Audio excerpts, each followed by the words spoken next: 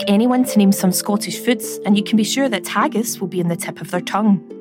This traditional Scottish dish was so beloved of Burns that it boasts its own tribute to a haggis. So it makes sense that it is a centrepiece of the traditional Burns supper and will be served up at events all over the world on the 25th of January. This episode of Tay the Bard will discuss what makes haggis such an important part of this cultural celebration. Our guests are well acquainted with the great chieftain of the Puddin race. James McSween is a third-generation member of Scotland's first family of haggis and owns Britain's biggest haggis brand.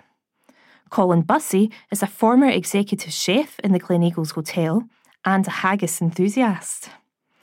So Colin, you've created many contemporary dishes using haggis. What is it that you love about it? The versatility, the blend of flavours, the spices without being, spicy hot, the natural ingredients and the best of ingredients. I think some people have a myth that haggis is made with all the bad parts. It's the quality of the ingredients you put in reinforces what you get out at the other end. And actually, that's something that's very important. And that's one of Burns's messages into a haggis. Haggis is good, hamely fare, it's nutritious, it's robust, it's filling, and it is to be celebrated. Absolutely. James, haggis is having something of a global renaissance, with more than ever being exported overseas. What's the reaction been like in places like Canada and Singapore? Well, incredible. And we broke into Canada in 2017 and Singapore in the same year. Haggis hadn't been exported to Canada for 46 years at that point. And through the work that we did with the Scottish Government and SDI, we were able to open that market up.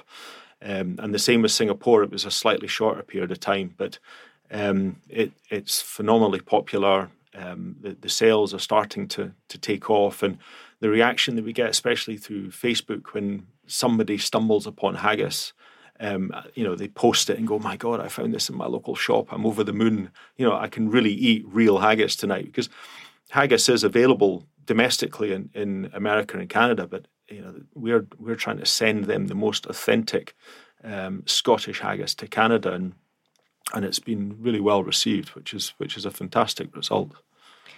And why do you think that haggis is so intrinsically linked to Scottish culture? Burns has got such a huge part to play in that, and the diaspora that's 40 million wide. There's Scots literally in the four corners of the world, but a lot of it boils down to Robert Burns, him being our national poet, Auld Lang Syne being the third most popular song sung in the English language after He's a Jolly Good Fellow and Happy Birthday.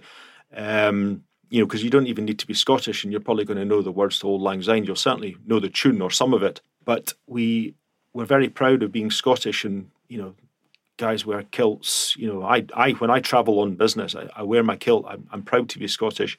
And it doesn't matter, I think, where you go in the world, you want to be Scottish and take Scotland with you. And that's probably what's enabled the Scottish culture to permeate so widely. But haggis is just one of those dishes. It's like whiskey and shortbread and smoked salmon. It's Scottish, and people like to celebrate that. Absolutely. Now, Colin, what are your favourite ways to serve haggis if our audience are looking for some inspiration? Have you ever catered a Burns supper, and what would that menu look like? Yeah, I think I've done my fair share of Burns suppers. 1980, I came to Scotland. Some of the best ones and some of the biggest, whilst at Gleneagles, we used to do a thing at Blairthwell Castle called the Keepers of the Quake, and that would incorporate haggis every time, and the address to the haggis. And it's when you see the piper and the whole aspect of that, it's phenomenal. I suppose the biggest one I've catered for was when I was executive chef on Oriana for about 2,500 people, when you're sailing probably in a very hot country, but you happen to be the 25th of January sailing around the world, and you still have a Burns night supper. Some of the best ones have been in London at the Twisted Kilt, working with James and Cyrus Todiwala, where we've used Indian food as a fusion way to get haggis into every course. And they all work well. It doesn't matter where you are, what ingredients you've got, you can produce an amazing Burns supper. How does one incorporate haggis into dessert? Well, we have been working over the period of time of getting the spices of haggis into chocolate. My goodness. And the feedback was phenomenal. It's just waiting for the right time to look further into that product. I'd certainly taste that myself. I'm not sure there's any sample bars left. James has eaten them all. So, James, as someone who works in the haggis industry and who's probably extremely busy in January, can you tell us what it is that you love about Robert Burns, other, of course, than what it is that he has done for this particular Scottish industry? What I love about Robert Burns, that's a great question. I kind of fell in love with Burns when at primary school I had to learn the address to the haggis, but once you start to appreciate his poetry, you then start to learn more of his poetry. And for a guy at the age of 16 to pen the poem to Handsome Nell, and the language and the way he described what he saw in this beautiful girl called Nell, it's just, the guy was an incredible talent.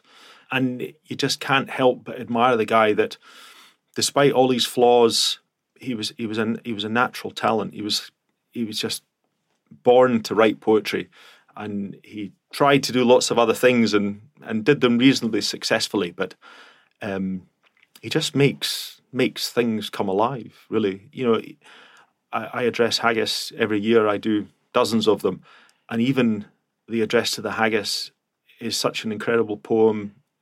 8 verses, 2 minutes.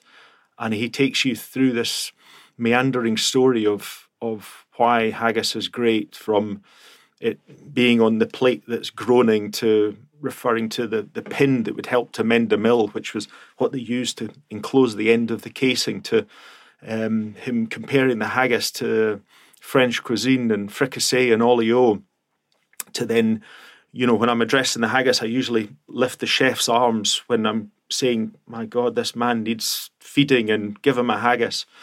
And then finishing with, if you want Scotland, just give them haggis. It's fantastic. And the audience just lap it up that, there's nothing like it in the world. Probably the closest thing is Thanksgiving or Christmas dinner, where we spend hours in the kitchen to cook this meal, but there's nothing like it in the world, through how extensively I've travelled, that recreates a Burns supper, and it is a sight to be seen, and it's a wonderful gastronomic and theatric presentation of the life of Burns, and it's fantastic.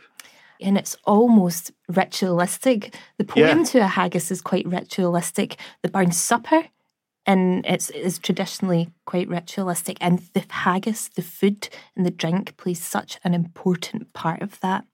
Colin, in conversation earlier, you mentioned that you didn't grow up in Scotland. So what was your response to the haggis phenomenon and the Burns supper phenomenon when you encountered it? Seeing the address to the haggis for the first time, one, the hairs on the back of your neck stand up, which they do every time since. And 2, it's this small country north of England with that passion, which is spread right around the world. And you think, my God, you then go on over the last 20, 30 years of all the Scottish produce and seeing where it goes. Scotland boxes well above its weight, and rightly so, because of everything it's about, the passion of so many people, from haggis makers and everything else. And it makes it so easy. It's an easy sell. Do you think that haggis would have been so popular had it not been for Burns and the Burns supper? That's perhaps a cheeky question to ask gentlemen such as yourselves. I think that it may not have been. I think I always say, thank God for Robert Burns, because I don't think the haggis industry would have been so popular. I think it would have still been something that got consumed.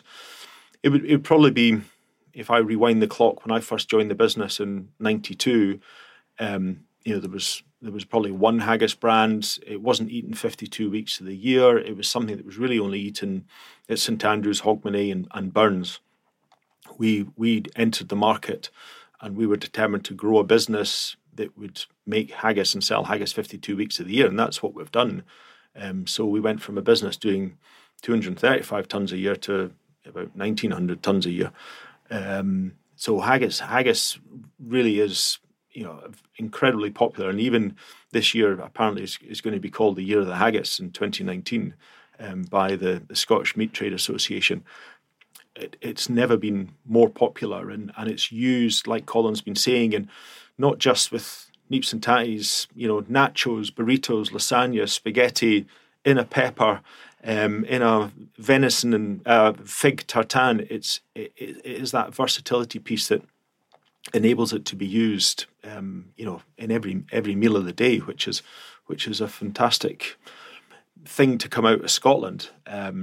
But no, if it wasn't for Burns, no, it would still be around, but not eaten in the magnitude it is now. Well, thank you both very much. I'm sure that we will all eat quite a significant amount of haggis this month and that you will be extremely busy. So I'm grateful to you for speaking with us. Thank you very much. Thank you.